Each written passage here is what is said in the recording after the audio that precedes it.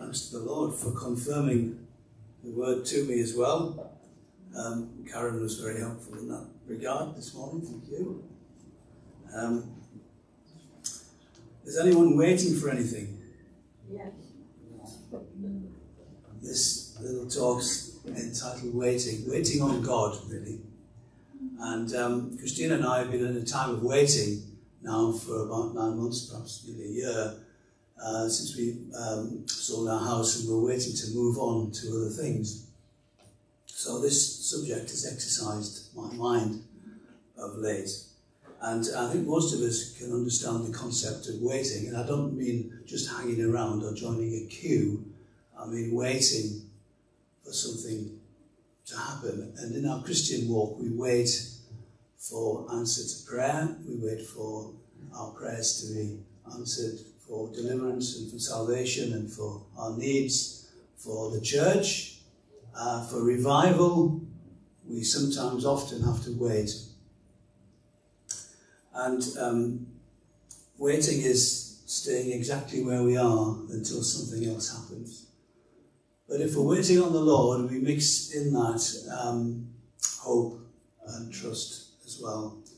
And Tom gave us a verse on Thursday night at Canonbury, and I couldn't believe it when he gave us this verse, because it's exactly the verse I was going to start with this morning. And it's from Isaiah 31. But those who wait on the Lord shall renew their strength. They shall mount up with wings like eagles. They shall run and not be weary. They shall walk and not faint. And one of the Hebrew translations of the word that we use for wait is hope or strength. And as Ron said this morning, we can be a bit weary in the waiting sometimes. But the word in Isaiah there suggests that if we do wait on him, he will uphold us and strengthen us whilst we're waiting.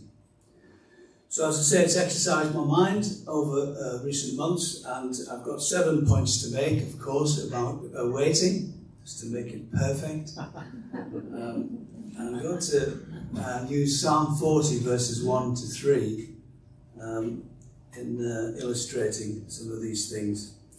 It's a Psalm of David. And the first verse, he says, I waited patiently on the Lord.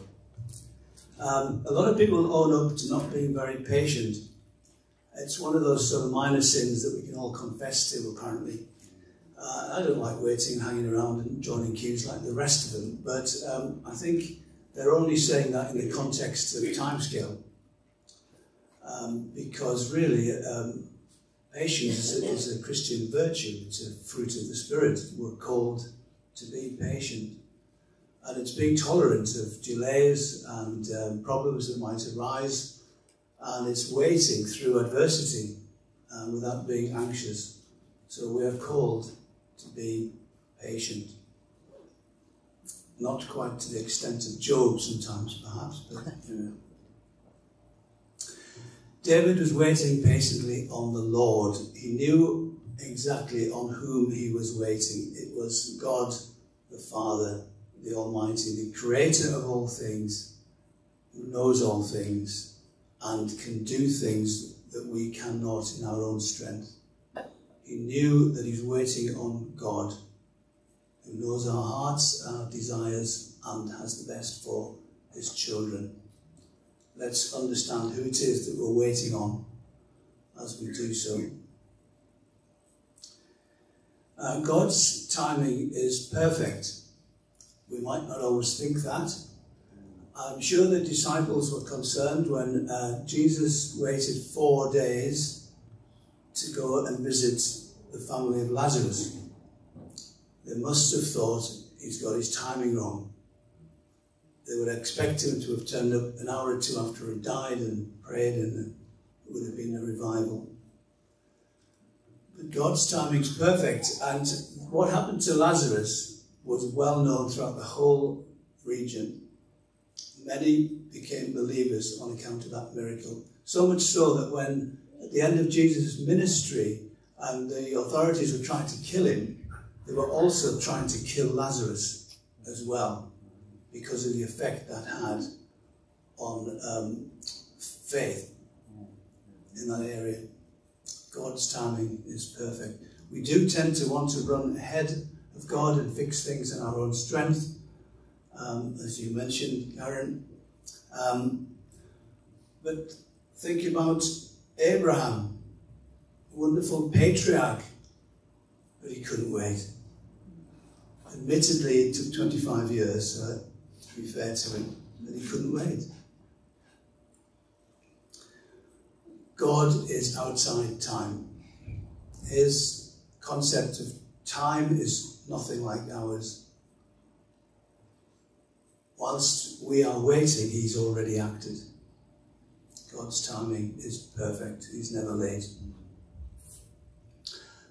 Waiting is good for us. I know. But what if every time we cried out to God, he acted immediately? Who would be in control then? We'd be calling the shots, wouldn't we? Without any of his wisdom. And whilst we're waiting, he's teaching us to trust him and to trust his timing. And knowing all things, he's also watching us to see if we continue in our faithfulness and in our acts of service and righteousness. He's watching us. Waiting is good for us. And number 5, don't waste time in the waiting room. There's plenty to do. Ask God to show you what it is you could be doing before you get the answer. What do you need to learn? What do you need to understand? What bit of wisdom do you need to get before he can give you that answer? How do you need to change? Plenty to do whilst we're waiting.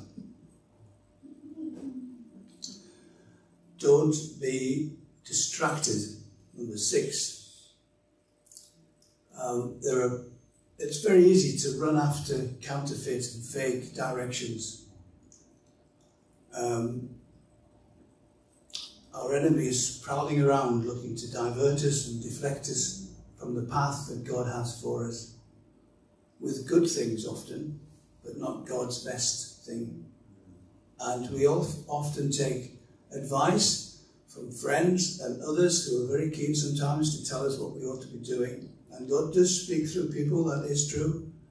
But let's remember, it's God we're waiting on and not others, and we need to check any words given to us against his word before we act. People can try to be kind whilst we're waiting.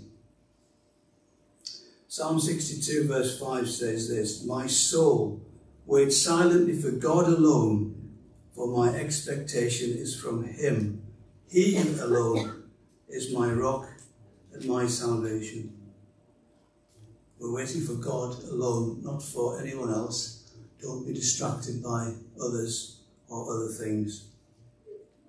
And the 7th thing is, this might be a bit of a pun, but I'm going to try it. I'm going to paraphrase the first 3 verses of Psalm 40. "I waited patiently for the Lord. He heard my cry. He acted to deliver me.